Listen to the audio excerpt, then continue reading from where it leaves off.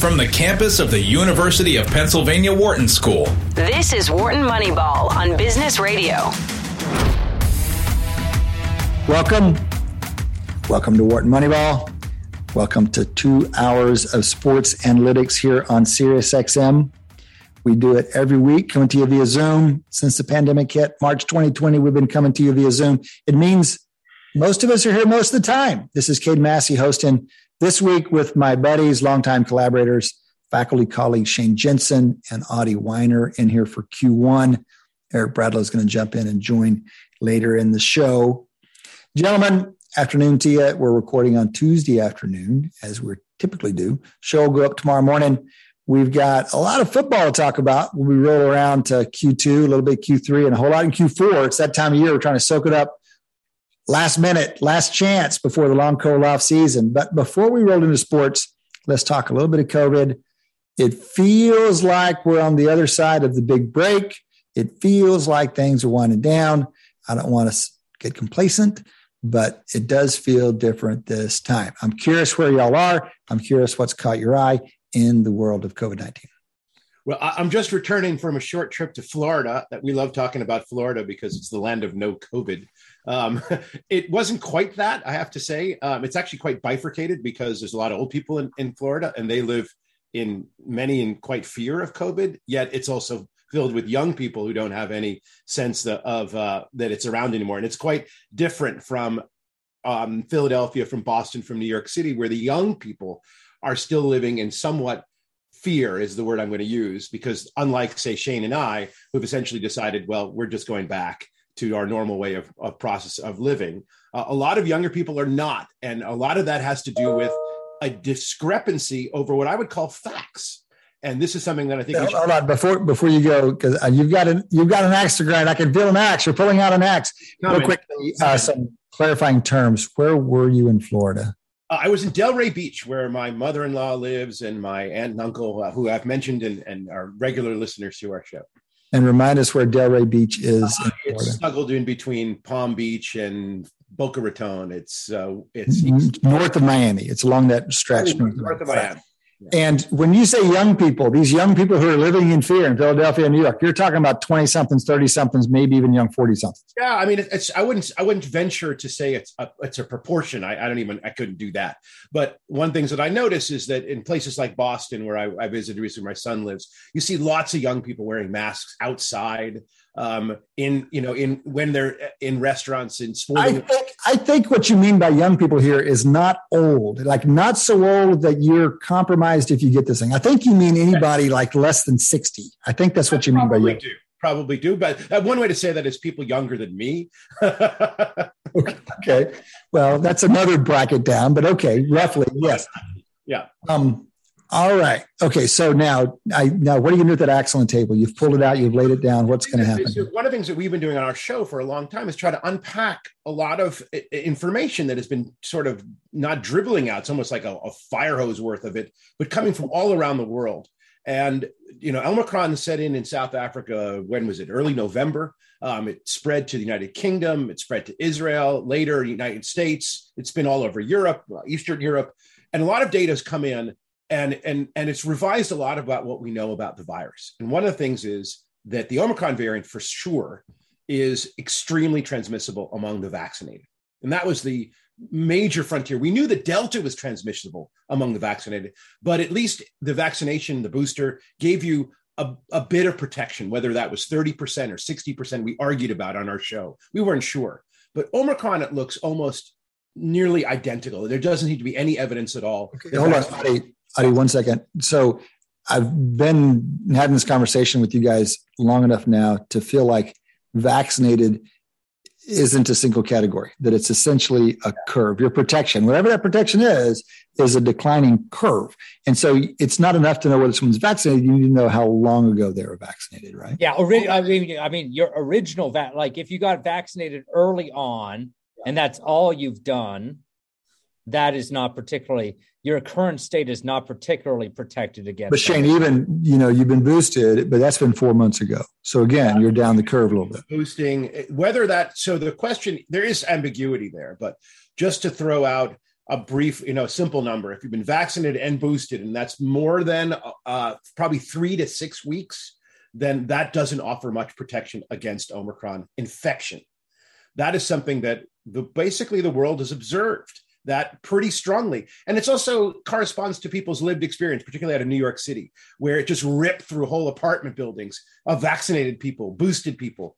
And the data is pretty clear that, and to places with national health services that are able to really track not only infection status, but also vaccination status. And the reason, so that is something that we pretty much know is true.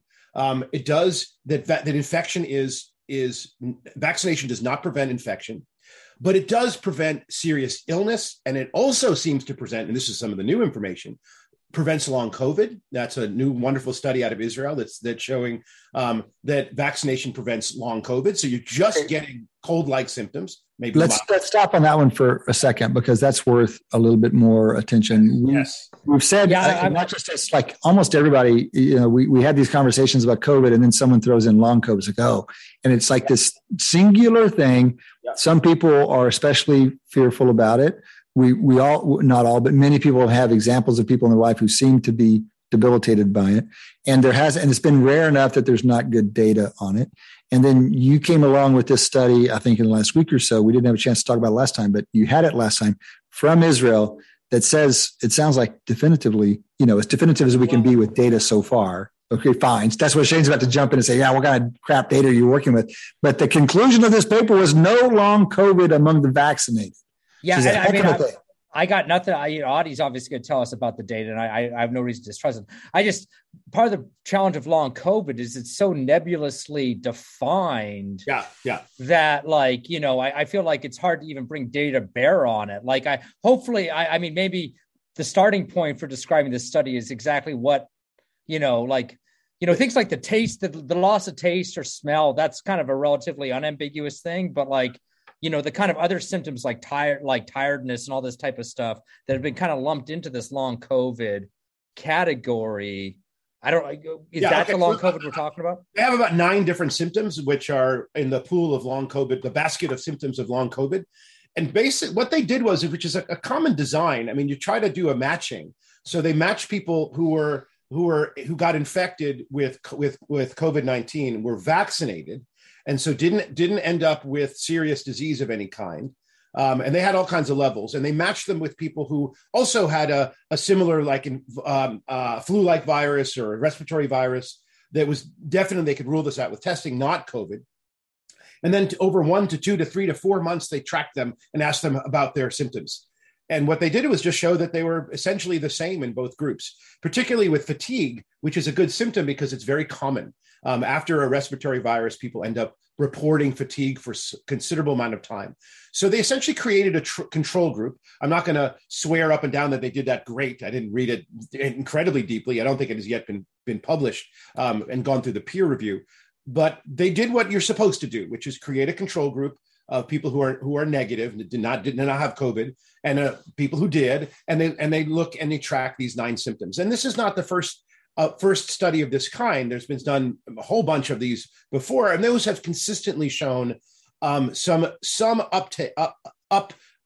representation of one of these 9 symptoms among the COVID sufferers. In particular, the smell and taste, which is non-existent outside of shouldn't say non-existent, very, very, very rare outside of COVID, and seems to linger with people who have had COVID at much more larger percentages, 1 to 2%, as opposed to essentially 1/10 or 1/100th of a percent. So this study, which is the vaccinated group, seems to show no disproportionality, or at least not statistically significant. So they set up this comparison. It's a match pair between somebody who had COVID and somebody who did not have COVID. That's right. Yep. Right. But so this is not, the way I parsed that original statement that vaccinated people are protected against long COVID, it's that the vaccine oh, no. Wouldn't you want to show that the vaccine somehow protects against long COVID? Would be a COVID versus a vaccinated versus unvaccinated matched pair. Right. I do not believe they. You know what? I should. You know what I have to say? You've cornered me. I don't have the answer to what they might. So, I think they actually might have had 3 groups: unvaccinated. Okay. Vaccinated. Yeah. I was going to say because another way of rephrasing that comparison is just By the way, it's unclear. It's unclear there's long COVID. That you know what? I'm gonna right. Absolutely right, because there are people who are saying on long COVID by itself is something that is a suspicious, poorly data sourced observation. You're absolutely correct, and I stand corrected. And the data is much more rich than I'm able to present here. But the reason why I bring that up, the COVID one, is that this is part of the array of all kinds of information that's been just dumping on us almost on a daily basis or from around the world. And so we're seeing a pretty conclusive evidence and from around the world that the Omicron in particular is very infectious, and vaccination it wears off very fast. The booster vaccination, whether it offered any protection at all, I'm not even sure. But it's fantastic against long-term illness, serious illness. And the rate of that appears to be about 10 times, which is spectacular. It might even be higher. It might even be 15 or 20 times, particularly in the age group. And that's very effective. Now, the reason why I'm concerned is the CDC. Now, this is our bête noire of data analysis. The CDC of 99.7% of Americans age 65 and over are vaccinated, until that number went over 100 and they scratched their head and went, that doesn't seem right. They, over the weekend, essentially, they dumped out a lot of data. And a lot of charts have been produced from their data showing that there is 5 times fold protection from infection due to vaccination. And that is just completely counter to what all the other nations and studies, including our own studies, have shown. And this is going around, and it is feeding fuel to this idea that vaccination protects you from infection, when it really just doesn't. And it certainly doesn't do that after a short amount of time. All right. Well, so I kind of wonder, my opinion about the CDC probably couldn't be lower at this point. Yeah. Such that I'm now in my mind speculating, assuming you're correct, do you think it's just kind of incompetence and sort of misinterpretation of this kind of wealth of data? Because that we've certainly seen that along the way. Or could it be, again, they are trying to drive essentially, try and present data / science in a way that incentivizes people towards something they want them to do anyway? That is a speculation. I'm not going to venture in that territory because remember we had Maisel, Professor Maisel on. She actually said it's not actually nefarious motives. It's more likely just bureaucracy. Mm-hmm. CDC does 2 things. It publishes a lot of studies. In fact, they recently published a study on COVID infections and vaccination that was done at the hospital level. And they actually talked about how difficult it was to get the vaccination status of their patients. The other thing that it does is it collects and aggregates a lot of data nationally, and it just publishes it. That's where they run into trouble. And they've been consistently running into trouble by taking all these data streams and recognizing that the data streams aren't accurate, and they just dump it out anyway. The one thing I think the CDC does well. If they're dumping, they must be dumping analysis along with that raw data.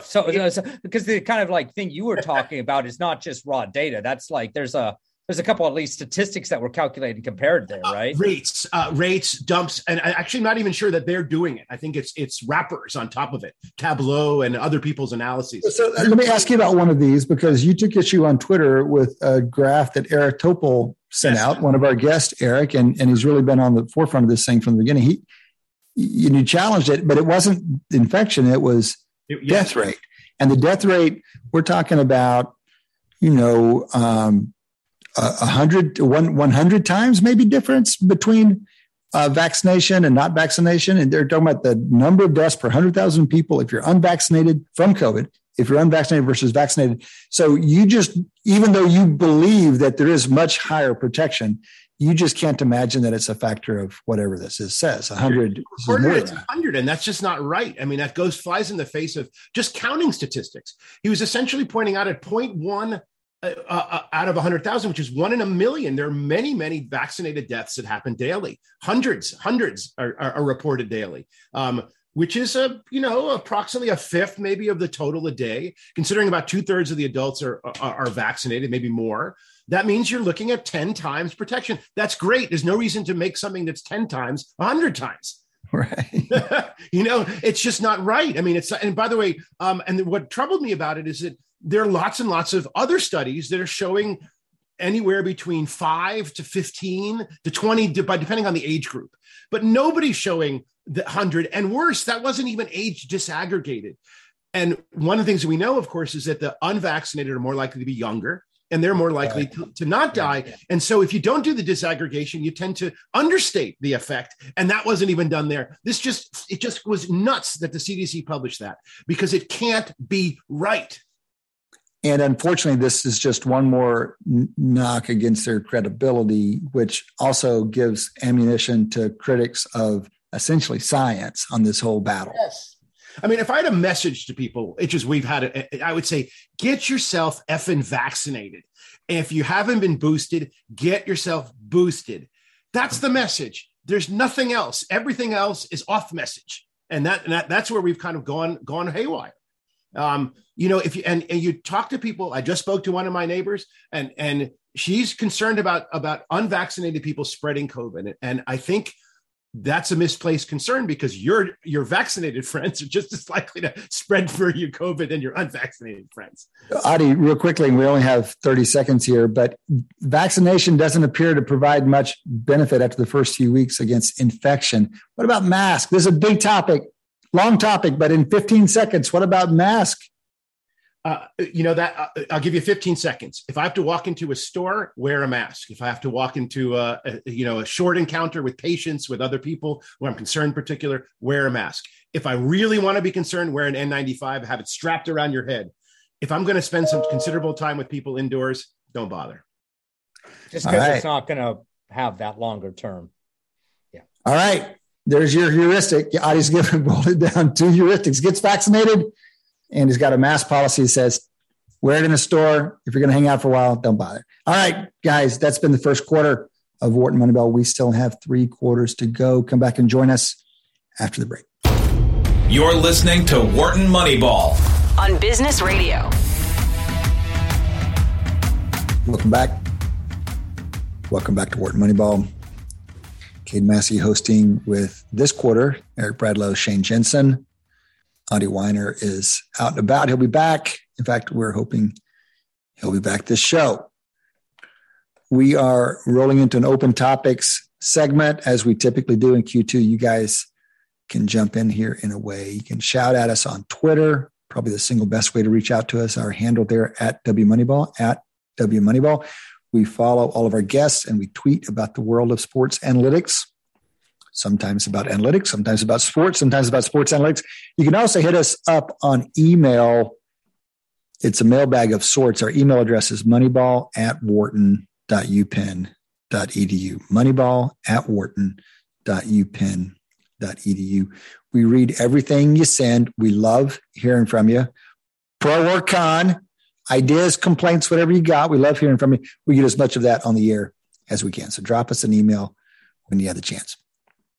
Gentlemen, we had a pretty decent football weekend this past weekend. I mean, we could talk about it for the next hour and a half. I'm curious what you think is most worthy of talking. What most caught your eye in all those extraordinary football games? Well, I mean, I think we should defer to Eric really as the person on the scene for one of those dramatic. I would say we could probably fill our entire show with any one of those games. So it is kind of tough to pick the 5. I've got a few thoughts kind of about defensive scheme and stuff like that, but Eric's probably got even stronger thoughts about defensive scheme and stuff like that. So yeah, well, so mid-afternoon Sunday, we were thinking the lead story was going to be Eric having been in Tampa Bay for the Rams-Bucs game, and it's a big story, but we didn't know what we had in front of us yet Sunday night. But Eric, with sympathies, with condolences, with admiration for your having made the trip down there. For most of the afternoon, we thought it was just this ugly, painful, feel so sorry for Eric kind of day. And then there were these moments of like, oh my God. And then there was, oh my, we do feel sorry for Eric. So what was the experience like? Well, first of all, I think the first game on Sunday, obviously the game I was at, Rams and Bucks, I had a very different feeling than the Chiefs and Bills game. I really felt the Rams were the better team. Mm-hmm. If the Rams don't turn the ball over, I think they had at least 4 turnovers that I can recollect during the game. Right. Yep. They win that game probably 37-10. on the players that were there. In other words, the Bucs had a lot of injuries. I'm saying the players that were there on Sunday, the Rams were the much better team. If the Rams don't turn it over 3 times in the fourth quarter, the Bucs can't get back in the game. Just before the half, the running back fumbled at the 1-yard line. It would have been 27-3 at the half, not 20-3 at the half. And I think the game would have been over. Missed field goal.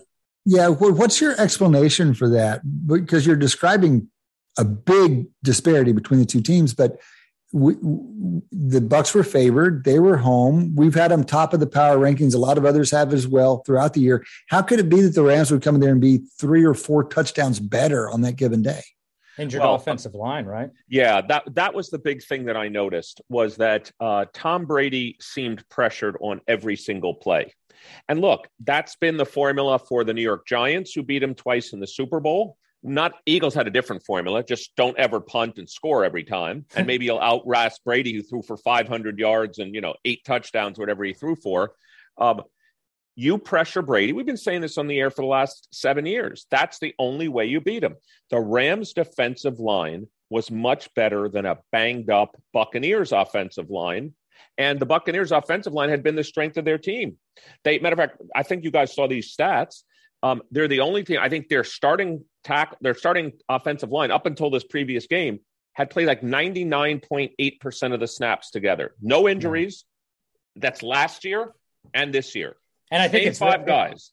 And I mean, it's not just. I think it's not just Brady where relentless pressure plus an injured offensive line is impactful. I mean, we saw this in the Super Bowl. This is what the Bucs did to the Chiefs in the Super Bowl too against Mahomes. Absolutely, yeah, that's a good point. Obviously, we saw yet more evidence of what Mahomes can do when you don't have relentless pressure and when his line is healthy. And I mean, that's kind of I think to a certain extent, Brady, the Bucs' luck with offensive line health last year. You bring up a great point, Shane, because as I remember, I don't remember all their names, but at least 2 of the starting offensive linemen, I think, for the Chiefs were injured. Yeah, that's right. In last year's Super Bowl. Yeah. So I think, again, it shows if you can't protect the quarterback, it doesn't matter whether it's Tom Brady. Now, let me just say, by the way, if it's not Tom Brady playing that game, there's no way the Bucs come back in that game.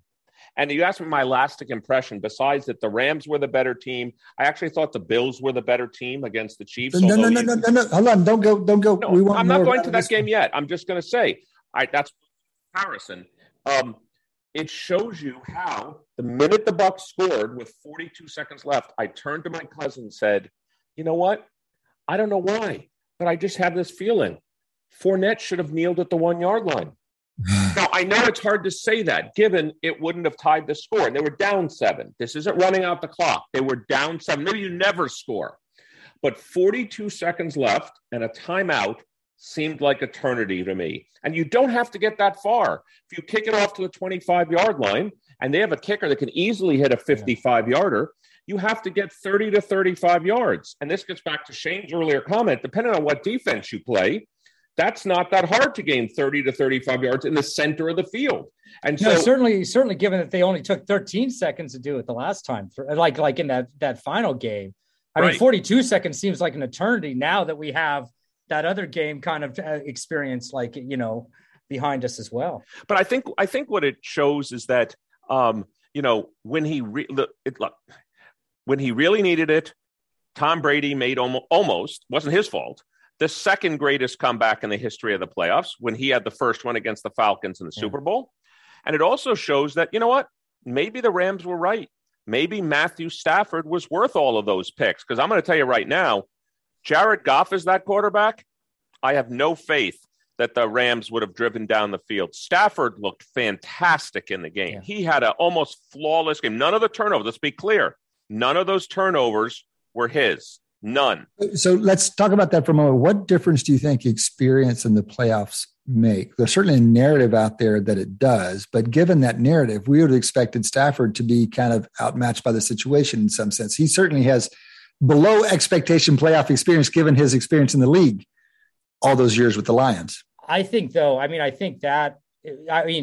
yes, but I think he's got enough general veteran experience and savvy, and just basically kind of, I think composure in certain situations. In a very specific situation, Jared Goff, the big complaint against him, even back in the day when he was, kind of like leading the Rams to Super Bowl, is that, there's certain kind of schemes or defensive ways you could play him that he had a hard time adapting to, specifically cover zero blitzes. Like blitzing against Jared Goff was very effective. The Patriots did it. The one time he turned it over in the Super Bowl, the Patriots was on a blitz. Yep. He was kind of like, because I think he doesn't have that kind of, rush into your face sort of veteran kind of experience and decision making. Whereas Stafford, he burned that cup pass was a blitz. Well, matter of fact, and Stafford burned him on it. If you look at the stats in the game, Stafford was more effective when the Bucs blitzed him. Yeah. Matter of fact, that was when he was most effective because, again, one-on-one coverage. And also, at the end of the day, I always say the Bucs defensive line, even last year, covered up for what's an average secondary. The Bucs don't have a great secondary. Murphy Bunting and Dean and, these guys. Winfield Jr.'s like legit. No. They're good. But I'm just saying, when you compare that to the Rams, OBJ, Cooper Kupp, that they had a Van Jefferson. They've got an elite wide receiving unit, and I would take them one-on-one all day long, and that's what we saw in the game. So, look, I was disappointed, obviously, because I really felt, I think everybody feels, whoever won the Ram-Buck game would be a strong favorite against the 49ers. By the way, let's remember, though, the 49ers have beaten the Rams twice this year. So I don't know why everyone's saying San Francisco has no chance, including in a game that San Francisco had to win to make the playoffs. And the Rams were playing for the 2nd seed at that time instead of the 4 seed. Who would have thought the 4 seed in the NFC would have been the 1 seed? But again, I was disappointed in the game, but I was like, I got to watch the GOAT. And I got to watch him come back from a 27-3 deficit with 4 minutes left in the third quarter. And let me just point out, the Bucs had the ball 5 times in the fourth quarter. So if I had one criticism of the GOAT, is that the Bucs had the Rams turned it over twice in the fourth quarter. Those weren't the 2 times the Bucs scored, actually. So if you look at the data from the fourth quarter, if Brady had a perfect game, he didn't have a perfect game, but if he had a perfect game, they could have been leading at the end of that game, not just tied. Eric, last question on the Bucs in particular. What are your thoughts on whether Brady will come back, whether he should come back? I think it's based on one factor and one factor only. Brady is going to be honest, not with himself, because he just threw for 5,000 yards and 40-something touchdowns. He knows he can still play. What he's going to do the math on is this a Super Bowl potentially winning team? And if he answers the question to himself, you know what, Ndamukong Suh's getting old, JPP's getting old, there's no Antonio Brown, maybe Godwin comes back halfway through next season, maybe he doesn't. We're not maybe as good as we were 2 years ago. The Bills are getting better, the Chiefs aren't getting worse. If he determines to himself that he's going to have to put in, like everything would have to break the Bucs' way for him to win the Super Bowl, I think you don't see him come back. To me, that's the number one determinant. It's the team around him. Can the Bucs keep that Super Bowl winning team around him? Okay, my gut says he retires just because I think he'll come to the conclusion that, they had a great 2-year run, but he maximized that. It was because of him. He made it so that they had a great 2-year run. I don't see the Bucs as a championship team next season. 2 quick thoughts on that. I feel like I'll just kind of, unless you want to say something, Kate, about counterpoint to that. Well, I just think, I guess I have a different view of the Bucs, at least over the next couple of years. Their core is basically intact. Yes, they're not going to be able to repeat that unprecedented thing where they return like every single, literally every Super single Bowl one staff. Yep. But we just finished sort of saying that, like, if not for an injury or two, the outcome in that game could have been dramatically different, so like a healthy line, and they've got a few bodies to replace. I know Godwin's a free agent, and obviously Antonio Brown's gone, but it's not like there's not going to be free agent wide receivers out there. Like, there's plenty of them. Devontae Adams, for example, or what? If the Bucs, I feel like the Bucs as an organization, at least, are aligned with Brady's goal. Like, they are all win for it now. And it seems like the extent that they're team building, Brady is very much involved as a consultant / collaborator on and recruiter and on that team building. So I mean, I do agree. I agree with your basic premise that his calculation is going to be entirely dependent on whether he feels like they kind of are going to be at a Super Bowl kind of contending level again next year. I just think he's got a lot. He can play a pretty strong role still in making that happen. So I think he probably plays another season. But I mean, even if it doesn't, what a way to go out. Oh my goodness. So I agree with Shane in two respects. One, this idea, I think the question whether they can win is whether they can win a Super Bowl. Not that the expectation is that you're going to win a Super Bowl, because no team should have that expectation, nor is it a requirement for teams that ultimately win Super Bowls.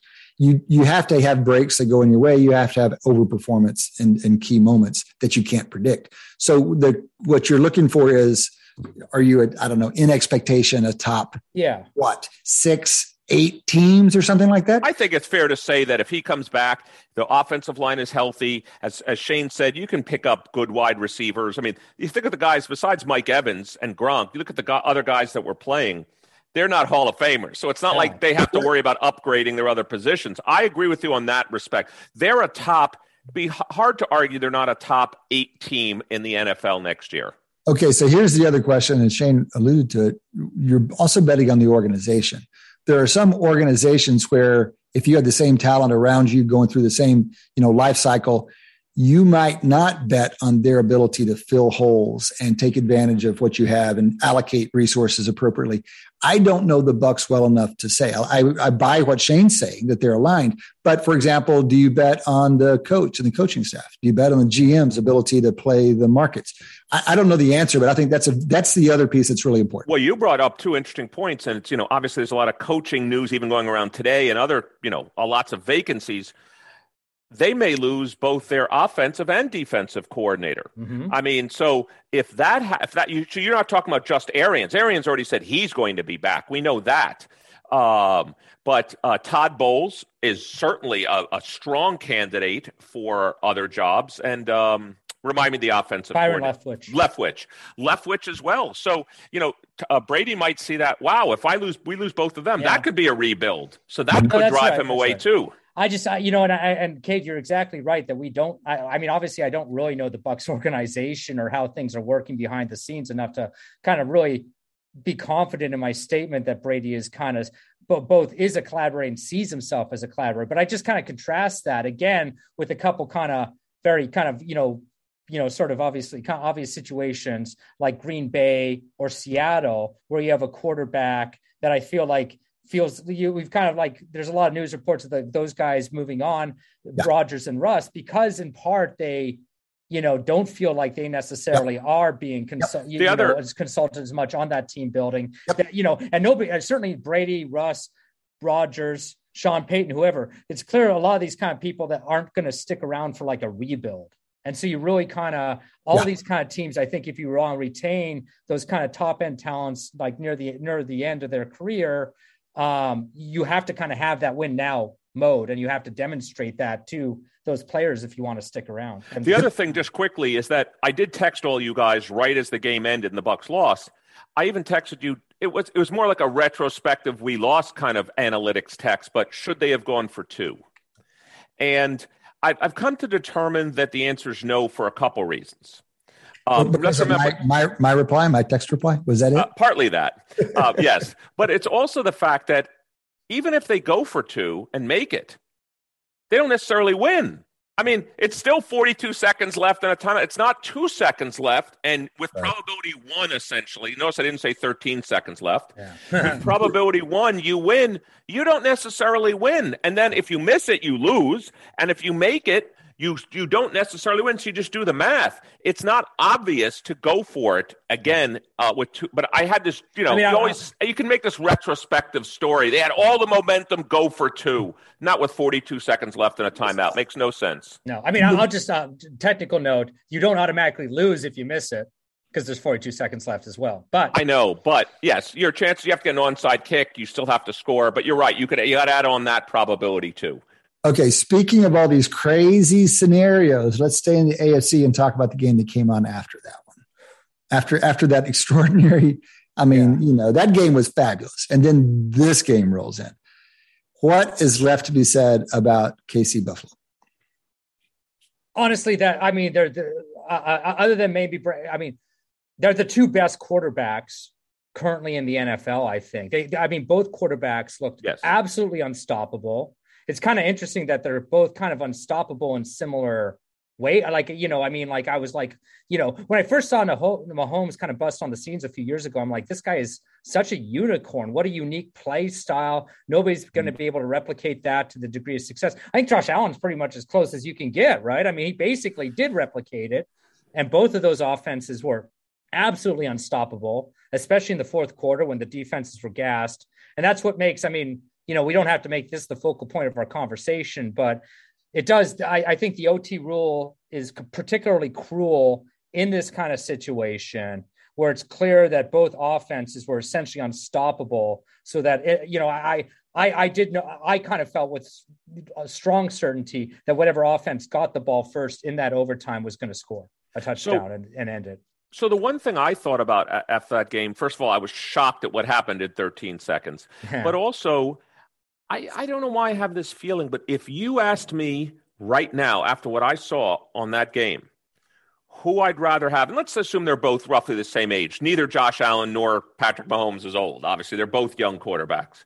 If you ask me who I'd rather have for the next 5 years, I have to say, after seeing that game, I think it's Josh Allen. Wow, what a great question. But let me say why I say that. Something about his, maybe it's, I feel like right now, and by the way, I think even Mahomes, as great as he is, has had a down year. I think his accuracy has been off this year somewhat. Right. I think his decision-making's been off a little bit this year. He's obviously played extraordinarily well when it really mattered. But I will say, just maybe it's also a function of, and I know we have a guest coming on from Pro Football Focus. This is what they do, right? They grade plays and they grade players. I would think if you graded the game on, given how open people were and who threw the ball and how accurate the throws were, I watched Josh Allen and I'm like, this guy's got it all. I don't know. It's by a margin. If you had to, look, I'll take them both. I'll take either. And like, I'm just saying, if you had to have me pick right now, but Shane, I'd love to hear your thoughts. I'd pick Josh Allen. It's tough. I mean, they again both looked absolutely unstoppable. And again, if you're like the fan of any other team watching this game, like especially in the AFC, unless you if Joe Burrow's your quarterback or Justin Herbert's your quarterback, you're thinking, yeah, I can compete with these guys over the next couple of years. Any other team, I honestly, Mac Jones looks great. Can Mac Jones? No, right? He does. He looks great. The Patriots are going to have to put together an all-world defense. Well, you just pointed out something. And hold on, for the next few years. A big distinction between Mac Jones and those two guys, that I suppose the same can be said about Herbert, is the mobility. Mm-hmm. And one of the things that's interesting to me is how similar the pro game is becoming to what the college game has been for a while, where a quarterback with a running threat, even if it's deeply secondary, is just a huge advantage. No, but Shane's picked out a great point here, which is if you're now, let's say you're on the data science or analytics team of one of the AFC teams. Let's even say you're the Patriots, even a playoff team. You've got to be saying to yourself now, our quarterback, we're not going to be better than Mahomes and Allen, and we're not going to be better than them for a long, long time because these guys are young, and if anything, they may get better. Yeah. So we have to play a different style of football. Maybe it's the only way we're going to beat Tom Brady if we're the Giants is to get the most vicious defensive line we can and try to disrupt every play. I think you could see AFC teams. It wouldn't shock me if you see. Well, we can check after the draft if pass rushing defense guys who always do well in the draft. I think you could see people reaching in the AFC because they realize if you give time to Mahomes or Allen, you're done. So I like your thoughts, Shane. I think you're going to see teams in the AFC rebuild themselves in that way. But I also want to just a real quick observation. Allen did not have time in that game. Allen was under duress more snaps than not, it seems to me. It was extraordinary to me, his ability to deal with all of that duress. They both were. I think Mahomes was slipping out of all. They both were getting substantial pressure. It's just that those two quarterbacks are extremely mobile. I think their mobility really was the advantage that made it kind of unstoppable. They basically, obviously, we saw, there's a limit on it. Like, the Super Bowl last year, because of, injuries on the offensive line, and Tampa Bay had a particularly fierce rush. There's a limit on how much Mahomes can get out of it. But they were facing pressure a lot, and they were able to kind of slip out of it due to their mobility. But I will say, kind of again, the ACA, like 10 years down, 5 or 10 years down the road, the one thing about, we've obviously seen that that kind of mobility in quarterbacks is hugely advantageous. I don't know if it ages as well. Yeah, right. As, what the kind of skill set that Brady in particular, for example, or Rodgers brings, because, if you could have, if Mahomes and Josh Allen are running over the place for the next 10 years, it's just going to be between those two. Modulo some randomness, like for the next 10 years, but you could imagine either of those two careers, starting to kind of change. If they get injured or if they just sort of slow down, team, they're going to have to kind of adapt to that, basically. Yeah. And so that mobility, I think, makes them extra next level difficult to defend now, but isn't necessarily going to 10 years down the road. I don't know if they can do that their whole career. What's shocking about I just looked it up while you were speaking, Shane. What's shocking, of course, about Josh Allen is he's the size of Tom Brady and Ben Roethlisberger. Yeah. He's like trucking guys. He's like 6'5". Roethlisberger. Yeah, he's like Roethlisberger. So this guy is extraordinarily mobile at 6'5", like 240. So I no, look again. And so what you're pointing out is, so now what do you do if you're Kansas City and you're Buffalo? You build your offensive line now. So now, in some sense, every team is going to have to play to what they're going to have to do. But I agree. Look, I'll be very interested to see if Josh Allen and Patrick Mahomes stay both in the AFC. Like, could you imagine a scenario? Let me just make this up, where they're like, wow, I don't want to play against this guy for the next 10 years. I could win more. I got better chance if I go to an NFC team. Do you ever see that happening, Shane, or that's just too far-fetched? Possibly. Aren't they both signed for the next 10 years, basically? Mahomes signed like a $500 million. Yeah, but Josh Allen also, I think. He's another one that's going to – and that's the thing is, I could imagine them starting to look elsewhere. Again, we're going to see, they're still on rookie deals. And like once they're kind of like full 40 million, 45 million right. a year. No, he is. Josh Allen signed a 6-year, $258 million contract. Guys, we got to tap the brakes a little bit on the Mahomes Allen thing we're doing here, because those guys are, yes, fantastic. Yes, probably the two best guys. Great question. Who do you want long-term? But they are also the product of the guys they're surrounded by, the system that they're running, the way they're deployed, the development that those organizations have put into them. And we risk doing what people so often do, which is give the quarterbacks too much credit when things go well and give them too much blame when things don't go well. And let's remember, neither of those two, Shane, by the way, are the MVP this year. That's Aaron Rodgers. Oh, yeah, the MVP curse is in effect. Still. No, I didn't mean the curse. I just meant, we say Allen, we talk about the next 5 years.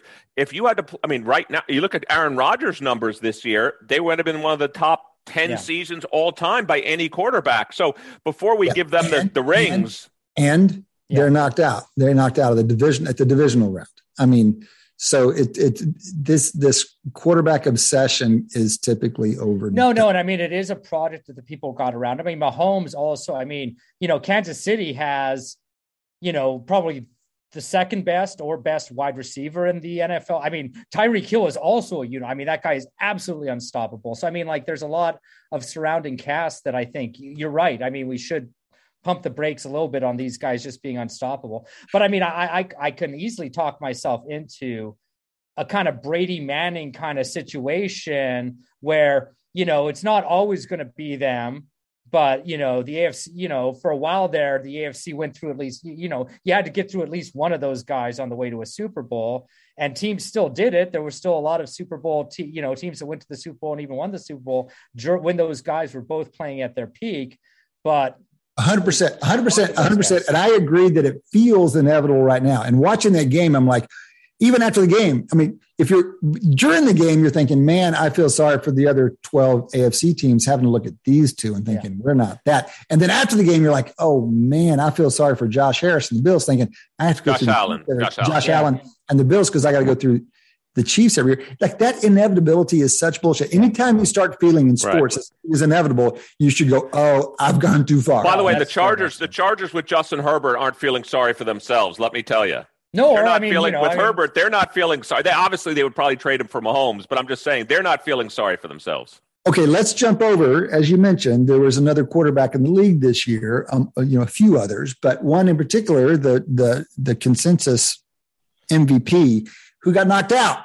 And it raises this interesting question of Green Bay has had the luxury of 2 Hall of Fame quarterbacks back to back. It's like 30 years of Hall of Fame quarterbacking, which they should get credit for. It's not all chance. There's some chance involved, but it's not all let's chance. Let's use Bradlow's words, Kate. Top tier Hall of Fame. We're not talking about like they scraped in. We're talking about 2 of the top 10 quarterbacks of all time. First ballot Hall of Famers. I know they don't do ballots, but top tier. Yeah, good phrase. So what's the expected number of Super Bowls?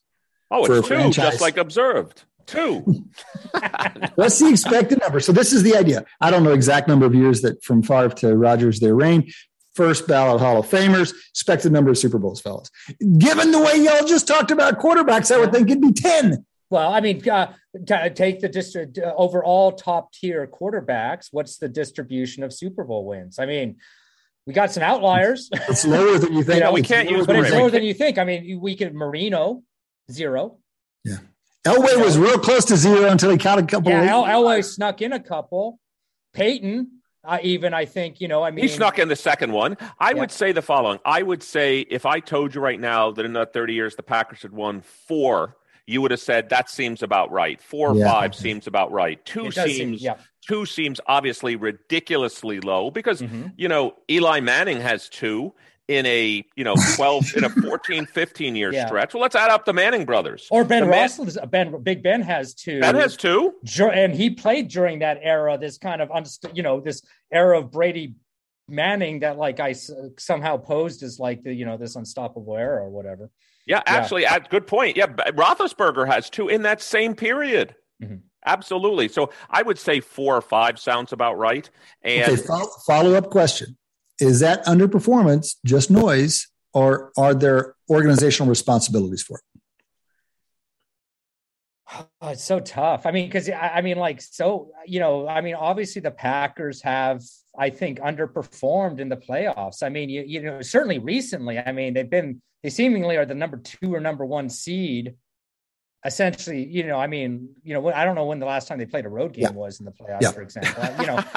Right. So And especially, I mean, maybe, but I wonder if we kind of read extra into I think that Lambeau mystique is overblown, certainly during this current generation of Green Bay, that there's who wants to go to Lambeau in January? Well, it turns out there's, that's the most successful way to win a playoff game is go to Lambeau in January as a road team. But so I guess I'm not really saying anything concretely here. I think the Rodgers era, which I watched more closely, I do think they underperformed a lot of their talent because I think they had underwhelming coaching. Yeah, McCarthy was there for a long stretch, right? Yeah, we're seeing, I think Dallas is starting to kind of go through this now, right? I mean, another team that I think has kind of underperformed their talent, at least on paper. The other thing I would say is that Green Bay historically has had pretty poor defenses. The issue this year in that game, Kate, I think I'm pretty confident, but it's just if San Francisco doesn't block that punt for a touchdown, I don't even see how San Francisco scores 7 points in that game. The score was 10-3. Green Bay with 10 had plenty of points. They didn't need more than 10. No more. It was the only way they could lose that game. Yeah. The only way was that way. Isn't it extraordinary how there are special team effects at the extremes? And so this was a really good special teams unit against a really bad special teams unit, but I'm fascinated by the idea that there could be a bad special teams unit in the NFL. I don't understand. I need to understand more about that. Matt, can we get a guest on here to explain special teams coaching at the NFL? Because they have a guy dedicated to coaching this. They have an NFL roster, and they have a distinctly bad unit. It is fascinating. I mean, I remember back, I can't remember exactly what year, but the San Diego Chargers kind of like recently during the Phillip Rivers kind of years, had one year where they were literally number one in offense and number one in defense in the NFL, and they lost in the divisional round due to like it was, again, somehow the special teams were bad enough to swamp number one offense and defense in the NFL. But you bring up also, Kate, if we believe what I'm saying is true and we could all see it, there has to be a way that you can create a formation similar to what I saw in the Bills game. There has to be a way that you can kill 13 seconds on the clock. There has to be a way that you can not get a punt blocked. I'm just not buying it. Like, I'm not saying, like, suppose you said to yourself, we're willing to accept a 35-yard net punt. It may not be the greatest punt, but it'll be 35 yards net with very, very low probability of being blocked. You can do it. You should have done it. And I can say the same thing with the Bills. There's got to be a defense you can play that essentially, since they have no timeouts and 13 seconds, forget the squib kick, which they should have done.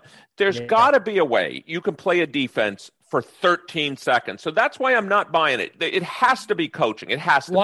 I want to separate. I want to take that Bills one kind of like, I want to put a pin in that for a sec. Because I do agree, like, as far as just kind of the execution of like kicking, honestly, that's not something at the professional level that should be screwed up to that extent.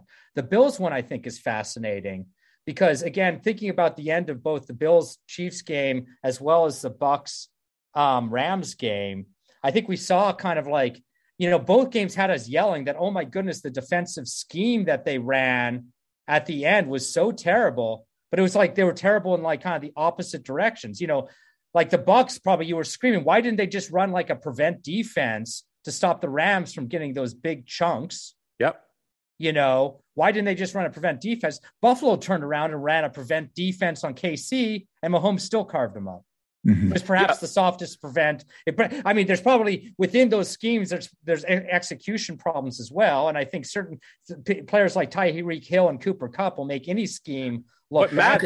I just want to point out, this is a really good observation that the two games were lost on diametrically opposed defensive strategies that both camps are bitching about. And so we should have some reconciliation of that. It can't be that easy, That's fair. All right, guys, we didn't even make it through the games. We got more NFL to talk about. We're going to step away and take a break. Come back and join us after the break. You're listening to Wharton Moneyball on Business Radio. Welcome back. Welcome back to Wharton Moneyball. 2 hours of sports analytics here on SiriusXM.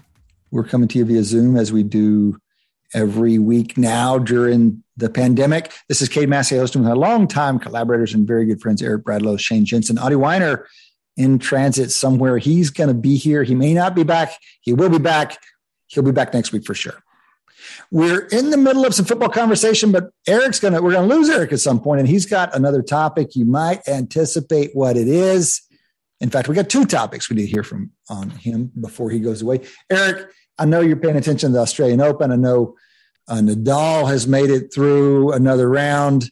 I also know the Hall of Fame voting is going to be announced this evening. So let's cover those two topics. What do you got? Well, let's start with tennis. Again, if you had told me 6 months ago that I was convinced that Djokovic was going to end up with the most majors. But let's now talk about what's happened in the last 6 months to even a year. So remember, he had a shot at the calendar Grand Slam last year. He was beaten by Medvedev soundly in straight sets in the U.S. Open. He obviously was not allowed to play because he's unvaccinated at the Australian Open. So now all of a sudden Nadal, who looks really healthy again, is in the semifinals. He's playing. I watched the other match last night. Actually, when I woke up in the morning, he beat. He's going to play Berrettini, the Italian, in the semifinals. I'm not saying Berrettini isn't good. I'm not saying Berrettini can't beat him. He can beat him. He's never beaten him. But Nadal is likely to be in the finals. The matchup that everyone's looking for now is Nadal against Medvedev. Mm-hmm. Now, Nadal, let's pretend Nadal wins that one. It's not hard to pretend. He could win it. But let's say he wins that one. Now, he's at 21. Federer and Djokovic are at 20. Nadal wasn't healthy last year. Nadal's got to be your favorite at the French. And by the way, unless Djokovic gets vaccinated, he's not allowed into the country of France. They're 100%, they've said it for certainty. So let's imagine now Nadal wins the French. So now all of a sudden Nadal's at 22. And you start to say to yourself, that's very interesting. So you mean Djokovic needs to win 3 more at age 35 to catch him? And he won't have won any of the last 3. Maybe he's out of practice because he hasn't played a lot of tournaments because of his vaccination status. I'd say the chances of Djokovic being top of all time has gone from, I would have guessed, 90+% 6 months ago to now. If what I think is going to happen, Nadal wins the Australian, Nadal wins the French, I put it at 50-50 now. Now I give Nadal a legitimate chance to actually end up with the most majors of all time. And it's a shame because it's not because I like Djokovic. He's my least favorite of the big 3, mostly because of stylistically. Also, anyone that's not chosen to be vaccinated, I have a personal issue with, but that's separate. We're not a politics show. We're a sports and analytics show. But I wouldn't have guessed this, but now I think Nadal has a legitimate chance to end up with the most majors. Eric, remind me, how much older is Federer, and at what age was he winning the most recent majors that he's won? Great question. So let's go with their ages. Federer is currently 40, Nadal is currently 35, and Djokovic is 34. Djokovic is about to turn 35. So Nadal's almost about a year older, and Federer's 5 years older than that. Federer was, you guys may not remember this, Federer was stuck for 5 years on 17. 17 was Federer's number. Federer won 3, I'm going to say at age 35 to 37. He hasn't won one since. This is why I have to give Djokovic credit. You guys know what I'm about to say. At 13-12 in the 5th set at Wimbledon, the greatest Wimbledon player of all time, Roger Federer, is serving up 13-12. 40-15. He can't convert. Djokovic comes back and wins the match. Then Djokovic goes to the French Open last year, that 8-time consecutive champion or whatever the hell Nadal is, 13-time champion overall. He beats him in the semifinals and beats him pretty badly. Those 2 matches, to me, changed the entire dialogue of who's the greatest ever. But right now, Nadal 35, Djokovic 34. So maybe they have, realistically, because of injuries, maybe they have 2 or 3 more years left. Well, that's the thing. I'm working on understanding the upper limit of the ages that's possible these days. And Federer presumably is a pretty good example. Federer won his last major at age 37 so far, if we stop right now. I just want to note, I mean, this is, a good 12 chances or something for Djokovic. And who knows, someone comes out sufficiently focused. That's some good chances. So I'm not ready to and it seems like 50-50. I said 50-50. Remember, Cade, 50-50 to win. If he doesn't play this year, given his current vaccination status, as we stand right now, obviously a lot can change. He didn't play the Australian, he can't play the French, and he can't play the U.S. Open.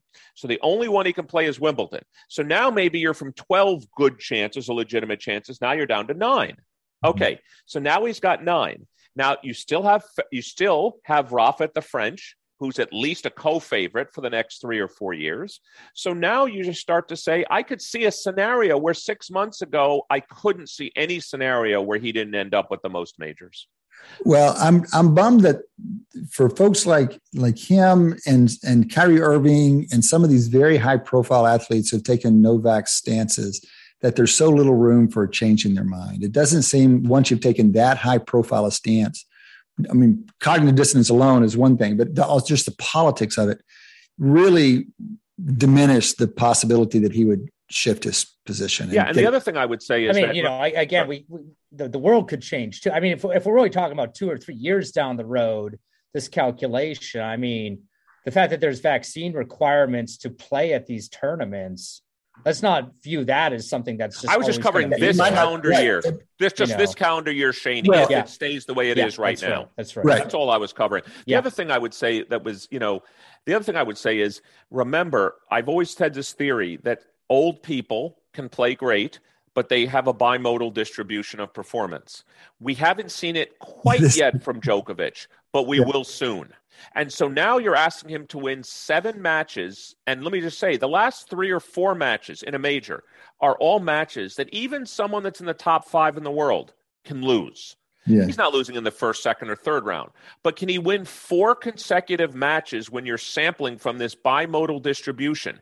And that's my thing, is that I'm not convinced of that. I'm convinced he's going to win. Look, if you ask me the over-under right now, I would say Djokovic wins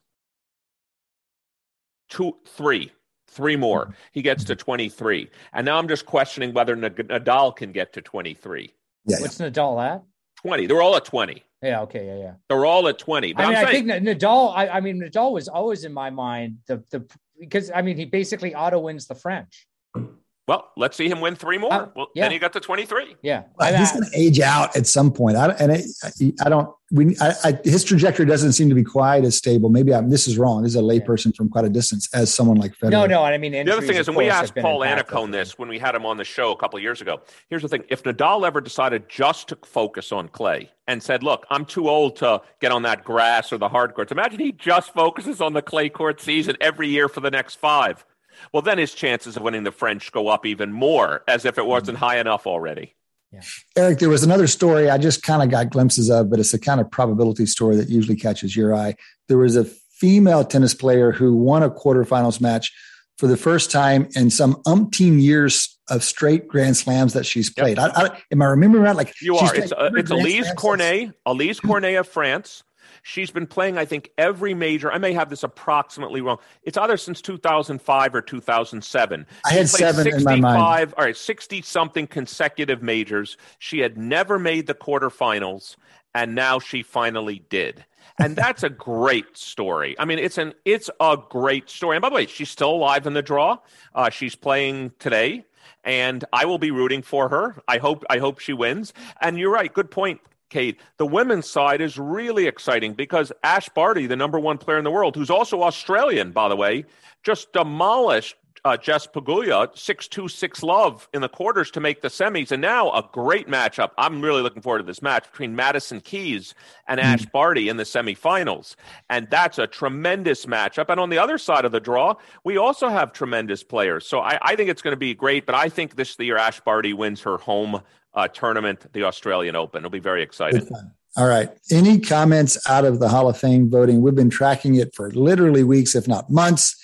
And the final announcement is made today, I believe. Tonight at 6 o'clock. Yeah, remarkably stable, which is last time we spoke about the Hall of Fame. Let's just remind our viewers, you need 75% of the vote. We have some data. We have about 50% of the votes because those are made public. 50%, given it's 2 hours away now, are not public. Typically, public percentages are about 20% higher in favor of, let's say, the Bonds and Clemens of the world than the private. So right now, they're both at 76, 77%. So they're right on the knife edge. They each needed to gain 53 votes of previous voters to get in. Right now, with 2 hours to go, they're +3. So nowhere close. So the reality is they're probably going to be in the low 60s. This is their 10th and last time. The big surprise right now we're all looking for is Big Papi going to make it? He's at around 82%. The public-private could fall right on the knife edge. He's either going to make it by 2 or 3 votes or not make it this year by 2 or 3 votes. And that'll be it. There'll be no other. I mean, there are 6 people that got in through the Veterans Committee, but that's it. It's Big Papi or nobody. It's remarkable how stable it's been. We started talking about this 4 weeks ago, and the percentage of votes, the percentage gain has stayed entirely constant, even though like 60 more votes have come in. They are where they are. Bonds and Clemens will not make it. Yeah, and I mean, like I think I agree. David Ortiz is the only kind of, I think the most interesting one, kind of just in terms of it being like much more of a close, like a close call. I think. I mean, obviously it's going to be for him all about does he have that same kind of suffer that same bump down in the kind of private ballots that Bonds and Clemens were kind of really expecting to, and we have data on them experiencing in past years. So I mean, it's a more informed, expectation to expect Clemens and Bonds to come down. And I'm sure the private, Big Papi's not going to go up in the private ballots. I think we can know that. But no, Big Papi won't go up for sure. But whether I mean, he already among the public ballots, clearly he has got a little bit of a greater more people are predisposed to vote for him. does that kind of continue in the private? If he gets slammed to the sort of same extent as Bonds and Clemens in the private, he won't make it, at least this year. No, he wouldn't make it at all. I think the other thing to think about is what this tells me is that, look, if this were me, he will make the Hall of Fame. The question then becomes, I think a lot of people are just like, look, I'm going to ding him first time around. He shouldn't be a first ballot Hall of Famer because of the potential, taint on him from the 2003 test, which wasn't a formal test, and his name's on the list. I think enough people will ding him that probably, matter of fact, as you guys know, I'm pretty traditionalist when it comes to the Hall of Fame. I'm okay with Big Papi making the Hall of Fame. I'd probably be happier if he didn't get in on the first ballot. It has nothing to do with him being a Red Sox. He's a Hall of Famer in my book. He is a Hall of Famer. But if he told me he got in on the second or third try, I would be 100% good with that. And Clemens and Bonds, though, again, it's not their performance. It has nothing to do with that. It has to do with, I just wish a few years ago, we'll see at 6:01 tonight, I just wish they admitted what they did. And if they admitted what they did, I think they would, 5 years ago, I think they would have, and it showed some remorse just for lying about it, I think they would have made the Hall of Fame. I really do. Well, yeah, and I mean, oh, sorry. Do people ever get credit? Is second ballot, third ballot, is that a thing? That's not really a thing, right? You're either first ballot or you're not first ballot. Correct. Is it last ballot? It's 10th year ballot a thing? Yeah. None of those things. No. It's your first ballot or you're not. And by the way, I have to run this a second, but I think you guys saw what I posted. Maybe I sent it to you by text. This is something I was shocked to see. So obviously, by definition, the people that got into the Hall of Fame in 1936 were first ballot Hall of Famers. That was the first time they had. This was Babe Ruth, Honus Wagner, Cy Young, et cetera. No, Cy Young actually was 1937. This was Christy Mathewson, Babe Ruth, Honus Wagner, et cetera. 1962, when Jackie Robinson, and I forget who the pitcher was, some 300-win pitcher. I just forget. I texted it to you guys. Yeah. That was the next time there was a first ballot Hall of Famer. I want to say it again. There was no one between 1936 and 1962. And if I started naming to you the Hall of Famers that got in between 36 and 62 who were not first ballot Hall of Famers, how is it possible? So if you say, they set it, it's the way they set it up. They set up the Hall of Fame, 40 years after modern baseball started. Their first round was, these the way it happens is that, you've got legitimate Hall of Famers in the 40s and 50s, but they're like, how do these guys compare to Babe Ruth? When you've got whatever it is, 12 people in the Hall of Fame and they're Christy Mathewson and Babe Ruth and Cy Young, you're like, this guy's got 300 wins. Cy Young has 500. Yeah. 62, by the way, it was Bob Feller. Yeah. Bob Feller was the other player. Sorry. But that's a really nice, your point is that the standard that is implicitly there by the guys that are already in was never going to be higher than it was in the very first years, especially because they started after they had to go back and get all the greats from the time before they were existed. I have to look at that stat again, and let me just apologize to our audience if that's wrong, because here's who got into the Hall of Fame in 1955. Joe DiMaggio. Joe DiMaggio wasn't a first ballot Hall of Famer? All right. There's a research project for you. I like Shane. When did Ted Williams go in? Ted Williams went in after that because Williams played until 1960. Williams went in 66. Right. Williams I assume he was first ballot. He was. But here's some other guys. Just I love these guys, because I study all this stuff. How is Jimmy Fox not a first ballot Hall of Famer? Mel Ott. These guys were 500 home run. Guys back in the day. Carl Hubble, Lefty Grove won 300 games. I think it is really, but norms for the Hall of Fame in general do slowly evolve over time. And I think this concept of first ballot has obviously in the early years was super skewed by them kind of having this delay between, the fact that they set up the Hall of Fame relatively late compared to a lot of the kind of early greats of baseball. Mm-hmm. I think that's what's, it's interesting watching Big Papi here. I thought I would have to be arguing with people, not you guys are really smart, but I thought I would have to be arguing with people about whether or not Big Papi. By the way, I have to run, guys, but let me tell you, I just looked it up. Joe DiMaggio got in his third year and he got 44% in his first year. Wow. Absurd. Just a slap hitter. Why do we need Eric, before you go, one question. You're about to go watch your son play squash. What are you going to be looking at to evaluate his performance? What's the equivalent of, you say, watching a football game that you can watch one series and know which team's going to win? What are you going to watch when you watch your son play in this match? Who's in front of the other guy? The person that's able to push the other guy to the back and get in front wins. That's the typical thing. That means the other person's driving the ball better, pushing you back. You can't hit enough winners from the back. You got to be in front of the other person. That's what I'm looking for. All right. Good luck with that. We'll talk with you next week. Okay. Shane, you were just making a point about Big Papi. You thought there'd be more controversy. You didn't expect him to go into the first battle. I didn't expect. I did not expect him to start so strongly. In my mind, I'm perfectly fine with David Ortiz being a first ballot Hall of Famer. I'm a little surprised that that's an even kind of a possibility. Just because, it was, in my mind, it was less about kind of like, I thought he would be penalized based on this kind of steroid taint. Cause I do think, I think it is much less on him than some of these other ones like Clemens or Bonds. But throughout his whole career and kind of early retirement, all we could talk about is that he's a DH. Mm-hmm. And so what are the norms for, we don't have well-established norms or good comparisons for DHs already in the Hall. How should we treat this position where there's not the additional kind of burden on fielding, but also correspondingly amazing fielding performance can't factor in. It's just, he's a unique position kind of to the Hall of Fame as well. And I thought he would be dinged more on that, especially on the first kind of ballot or two. And maybe that is actually happening. But I'm just kind of, I guess I'm surprised to see he's still kind of in contention. Well, you've given us some drama for the announcement this evening, so we'll watch and see what happens. It sounds like it's going to be a close call there at the end.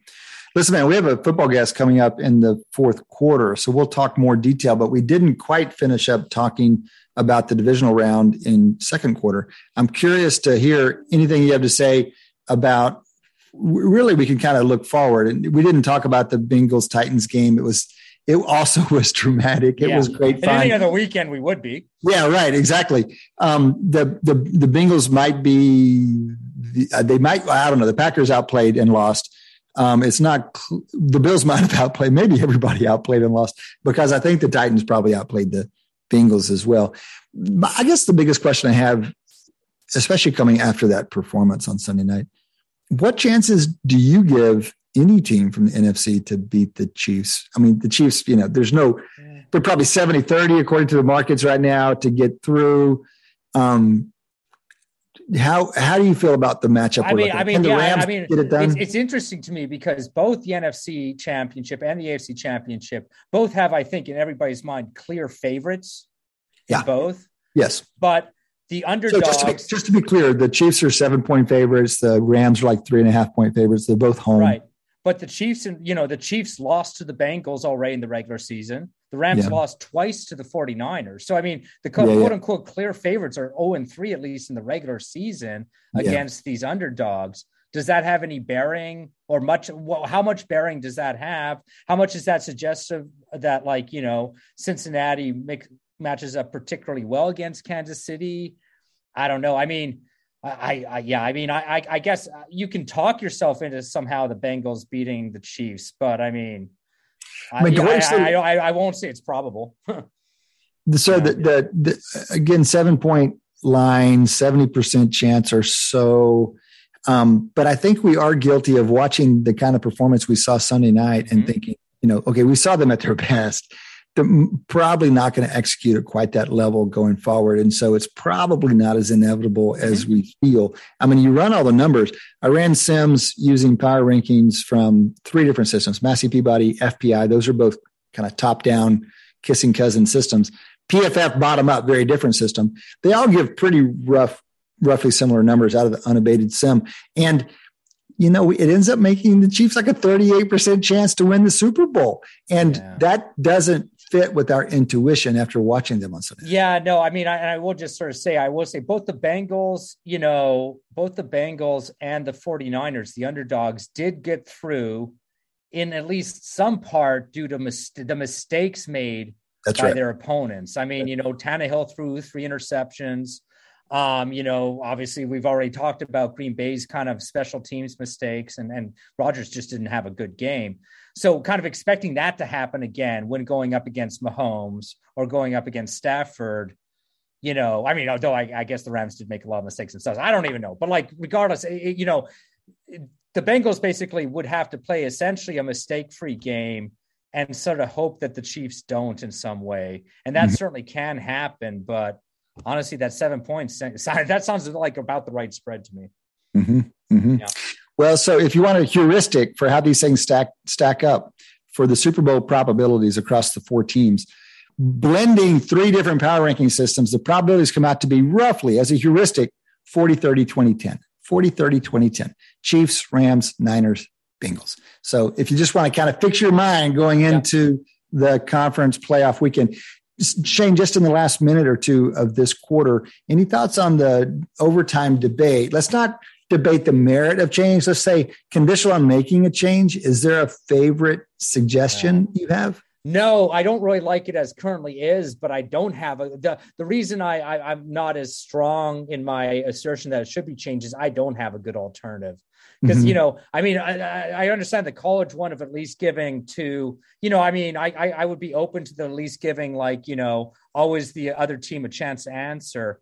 It's just that, again, thinking that KC Chiefs scenario, both these defenses are gassed. At some point, it actually becomes kind of unhealthy for, to force players that are clearly absolutely exhausted to just keep, because the college one where you always allow them to answer, we've seen college games where that just goes on for 8 more drives or something. And it's super exciting as a fan. I would have loved to see Allen and Mahomes duel it out for another 6 or 8 drives. But at some point it does become, I think, a bad idea just in terms of player safety or something. So I don't know if there was some way of giving, the both teams a chance at possession, but kind of still truncating it where it doesn't go too long, kind of guaranteed to not go too long. I don't know what that proposal would look like.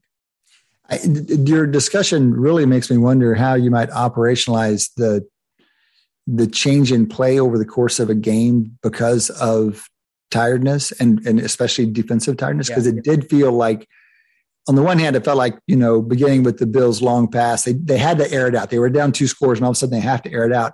Before that, both teams were playing pretty conservatively. But then later in the game, it really felt like just variance goes up as the defensive teams just can't quite execute the same. And given all that we have analytically these days, we ought to be able to show that change over the course of the game, especially as a function of the number of plays.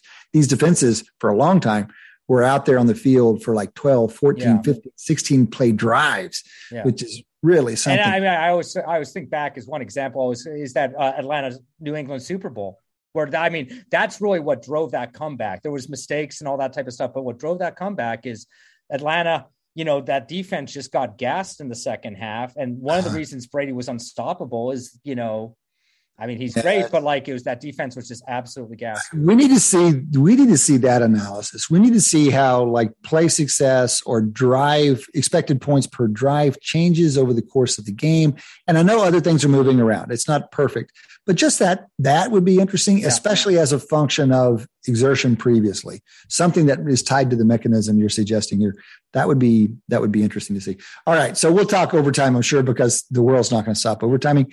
Or talking overtime in the future. We'll have more chances. That's about it for 3 quarters. We still have the 4th quarter. We have a terrific guest on football coming up. Come back and join us after the break.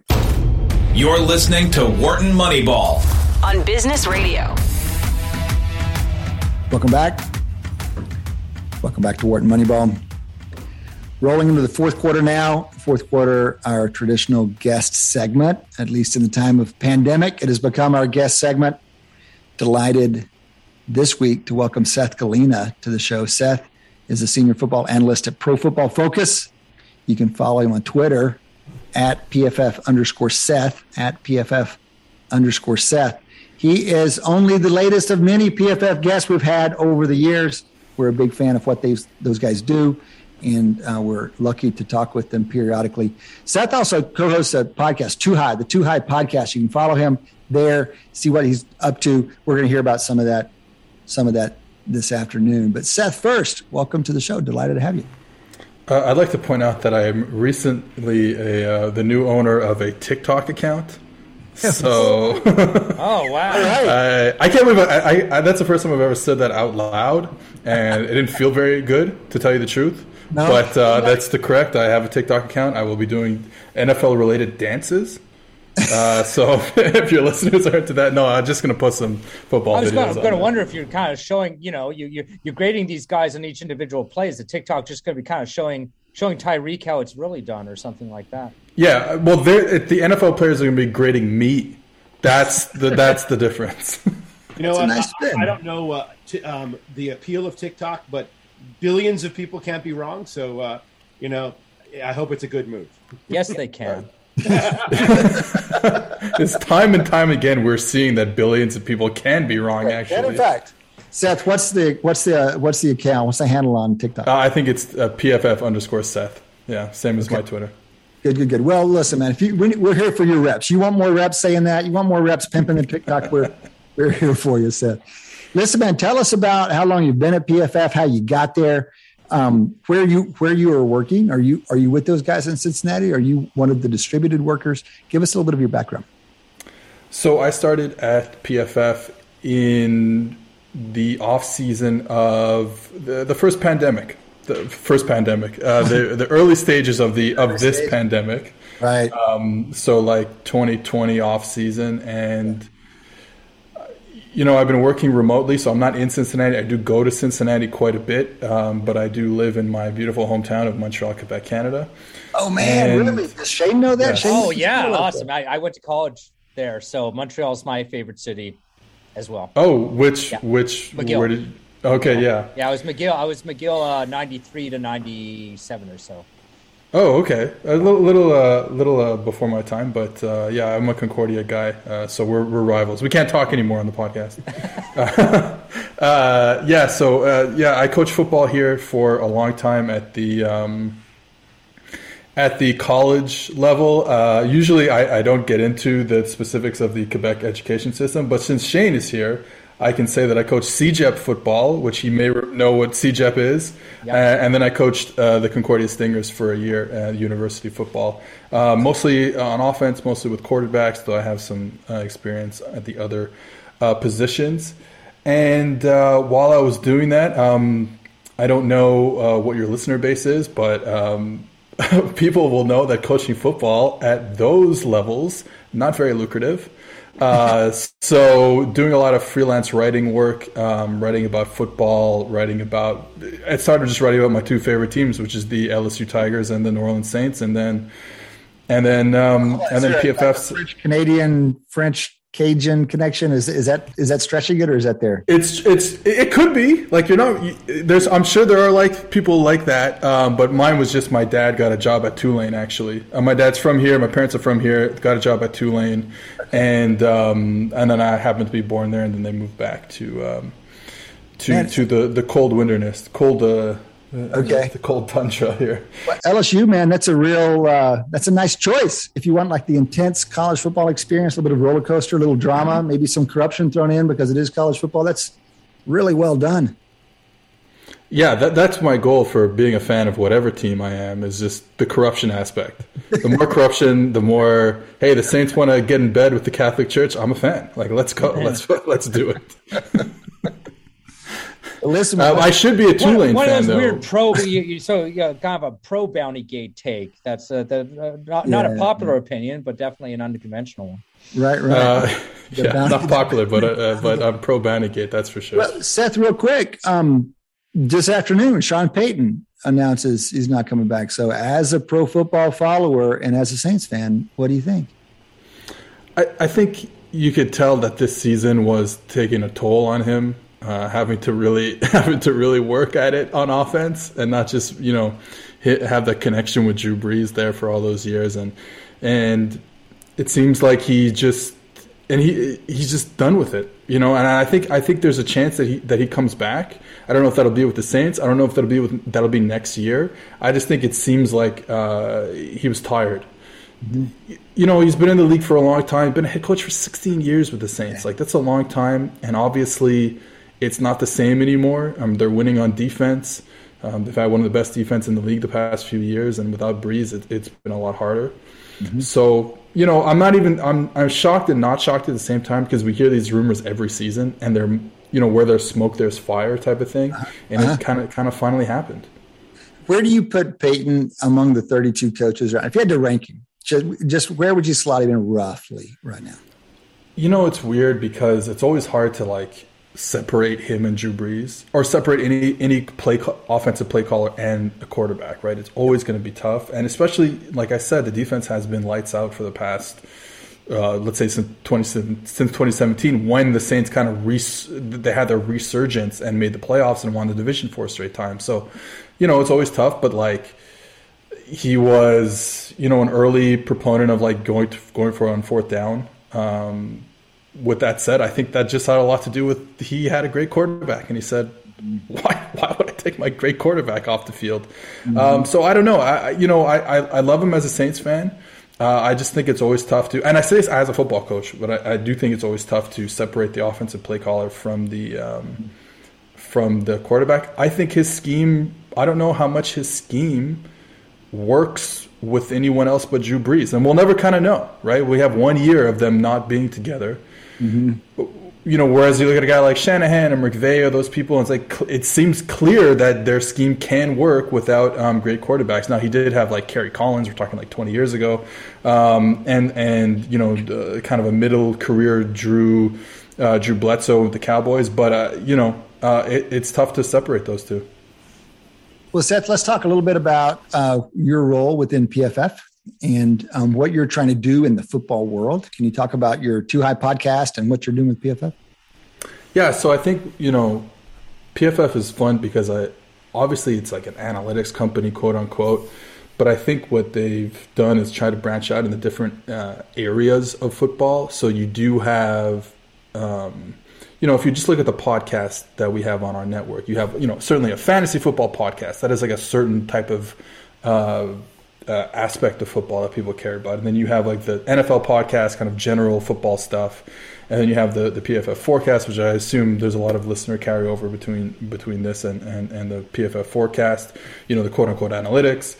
And then you have the draft podcast with the tailgate, and we have a new draft podcast with Trevor Sikkema.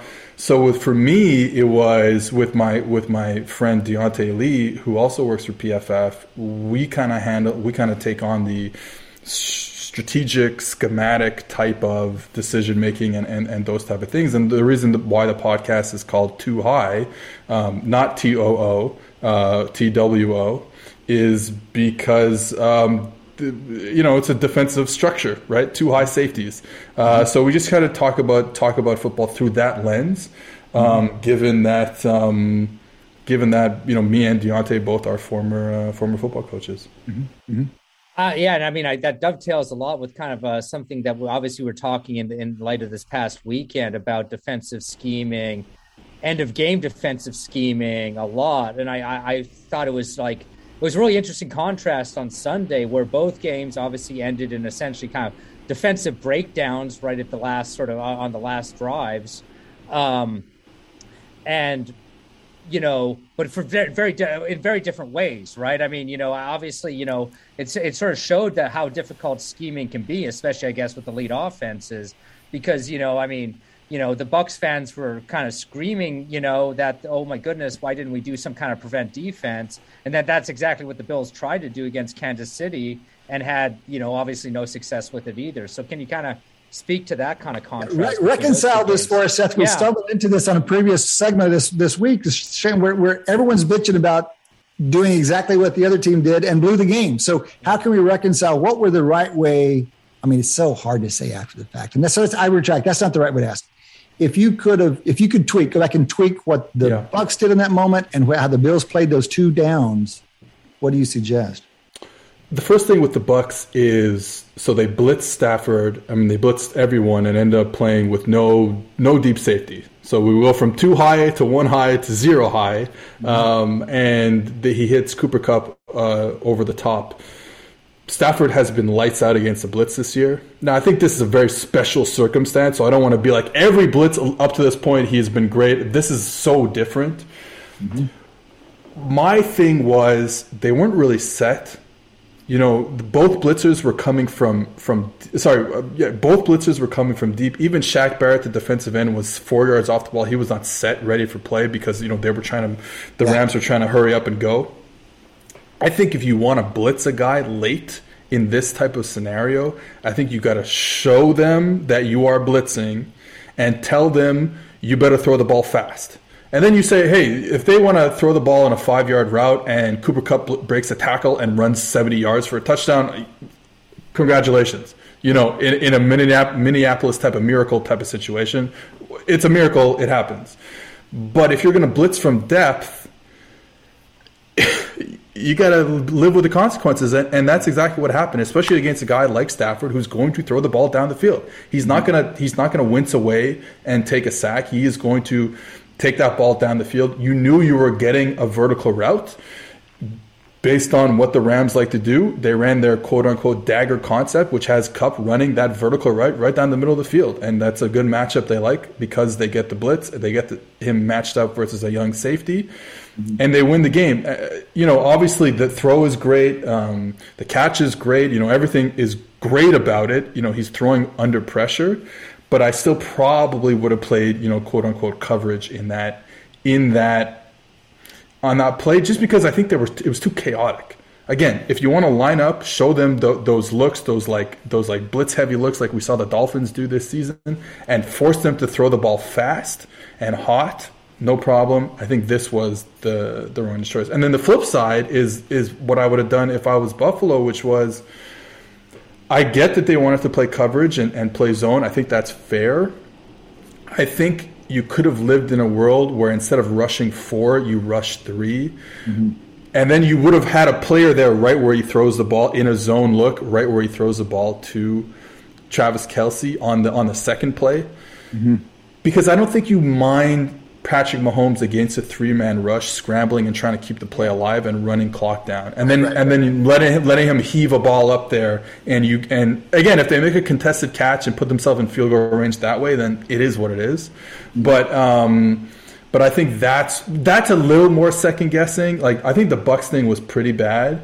Okay. This one was, man, this was tough. This was, as we saw after the game, Kelce and Mahomes communicating at that level that kind of, I mean, it's not telepathic because it was literally verbal, but that level of communication that they have, usually it's telepathic when the play starts, but this one was just him saying, yeah, I'm going to run into space, and they found that space.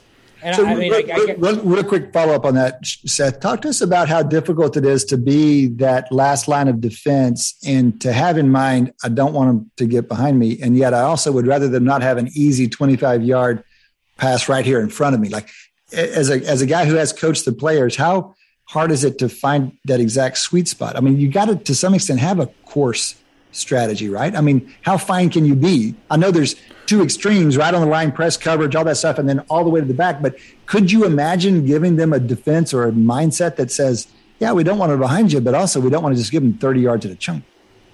Well, it's funny because, you look at Dallas last week, and we went crazy over that play call where the 49ers gave them all sorts of yards. And honestly, there was, 14 seconds when Dak snaps the football without any timeouts left. If there's 16 seconds left, the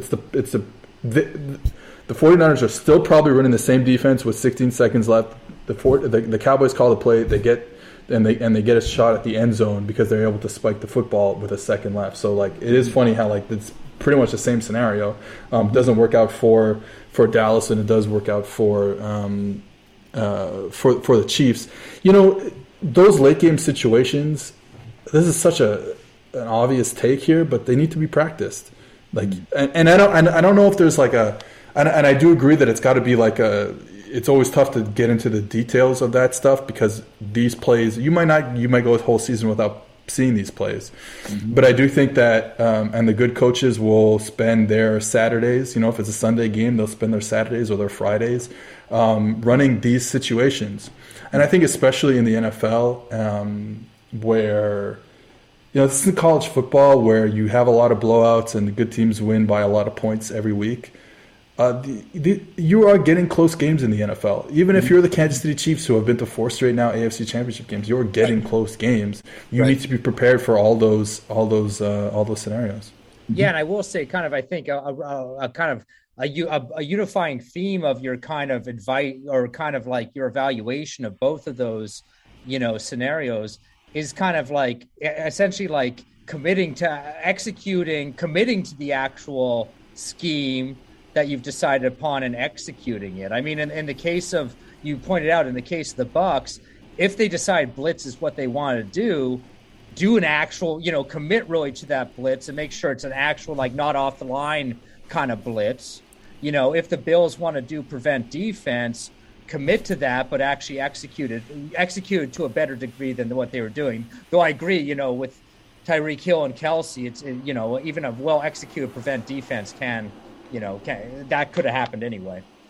Yeah, it's also just these plays don't happen very often. Most plays end like the Cowboys game ends, where right, like, and most games don't end like I said, the Minneapolis Miracle, where you're playing the perfect defense for exactly what Minnesota called against the Saints in 2017, and the guy breaks the tackle, the flukiest play of all time, and ruins my whole offseason. But like, you know what I mean? Like that doesn't happen very often. So like I do think we can second guess them, and like I said, I definitely not really feeling Todd Bowles and the Bucs strategy at the end. I think with the Bills, it's like we're nitpicking a bit more there, but no, I do agree. I think they should play with a 3-man rush and just drop a bunch of people in zone. Seth, we risk not dropping into some of the players left in the season and some of the offenses and defenses, but I want to ask you one general question, because it's been a little while since we've had a, quote, film guy or a coach on the show. Where do you think we are in dialogue between the analyst and the film guys? And more pointedly, what do you think the analytics community is missing right now? What are the biggest blind spots? What are the frontiers that the analytics community needs to be pushing to make more of a contribution to folks who aren't in the analytics community? Well, that's a good question. I think you guys have to police your tone better. I'm kidding. I'm a policing, but we can work on it. I think we're getting to a place where it's going to be hard to move forward, kind of wherever you are, but like especially in football, if you're not attuned to the numbers, quote unquote. And I don't, I'm not I can barely do 2 + 2, but I understand if someone can explain something to me and I get it and I understand if someone's smarter than me, then I can implement that stuff. I think obviously one of the things that PFF does is that a lot of people can't do, especially if you're not team related or with PFF, is just the ability to have that granular data that I think a lot of people can't use. So that's always fun for me to play around with that data when I have the and not just the player grades, but just the player actions on each play. You know what I mean? Like that to me is super fun to play around with. So I think as much as I am a film guy and a coach, it's like, I understand that the importance of analytics. I work for PFF, so like I don't think I have a choice there. You're stuck with those guys. Yeah, but I just think you have no choice but to look at the game like that. And I've always said like analytics is such a bad term that's become demonized in a sense, where I'm always just like, what is the difference between an analytic and a stat? Like what is passer rating if it's not an analytic? It's not a good stat, but it's still like the same thing. We're just trying to get further and further and further, and I think people keep making strides with that.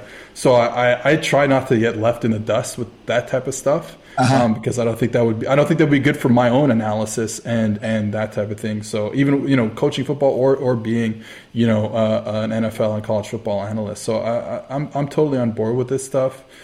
Like I said, I'll let the smart people tell me what's good, and then I'll try and figure it out through my lens, right? And hopefully that's the right decision. Well, hopefully it's not just a you consume it and go figure it out, but that there's dialogue there.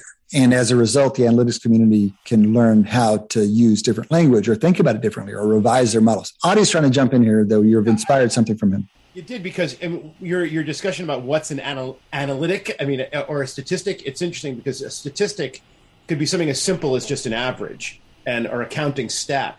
But when we think of statistics as statisticians, we think about the subject of statistics, inferential statistics in particular. And basically when I'm discussing it's something much more substantive. It's an analysis that goes behind those stats that explains why you want to use it.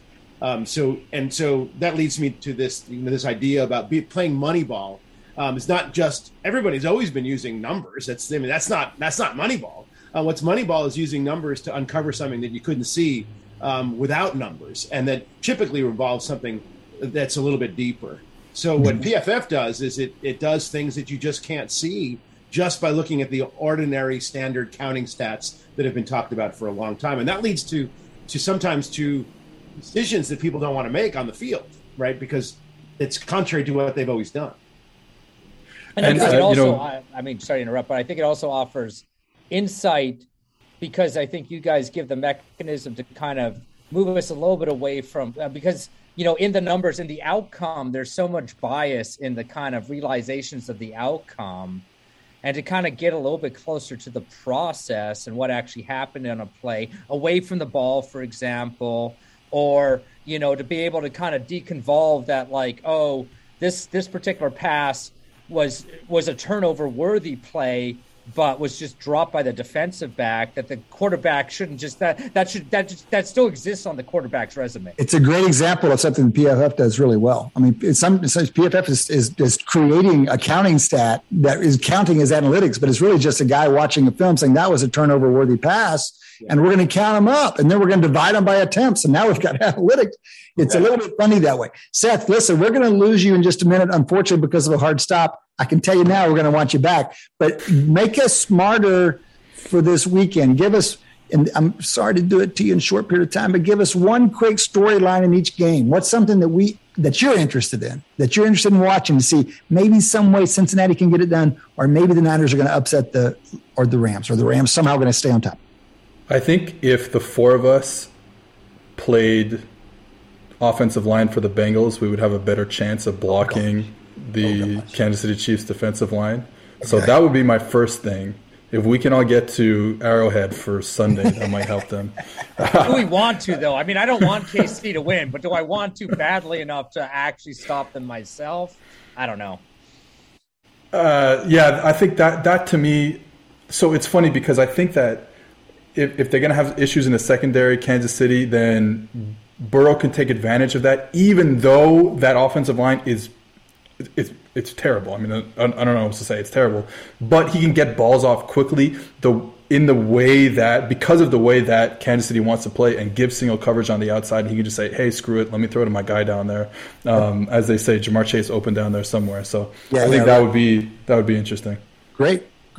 What about the NFC? In the NFC, I would just I just can't believe the 49ers, who have beaten Shanahan has beaten Sean McVay like 6 straight times, I believe, including that comeback win in Week 18. It can't happen again, right? I can't. The Rams have a better roster. That's it. Like, the Rams have a better roster, and therefore they're going to win. That's it. Analysis of that game is like, the 49ers have this issue where they don't have grid corners. They don't play a lot of man coverage. Bottom third in the league, bottom quarter in the league in man coverage. Since Week 12, I think only 14% of their snaps have been in man coverage. Zone against Cooper Kupp can be a problem. Zone against Sean McVay's scheme and Matt Stafford throwing the football can be a problem. Okay, good fun. Thanks, man. We'll be a little bit smarter this weekend watching those games. Seth, appreciate you being here. Appreciate you taking time out of your schedule. Wish you the best with the work that you're doing over at PFF. Thank you, guys. That was Seth Galina, senior football analyst at Pro Football Focus. You can follow him on Twitter at PFF_Seth. You can find him on the Too High podcast, and you can find him on his new TikTok account, also at PFF_Seth. That has been another Wharton Moneyball, another 2 hours of sports analytics. We do it here every week for the whole team. Shane Jensen, Adi Weiner, been in here with me on the fourth quarter. Eric Bradlow in absentia for our boss man, Matty Datz, for the associate boss man, Dion Simpkins. Appreciate the work, Dion. Thank you guys for listening. Come back and join us between now and then. Enjoy your sports.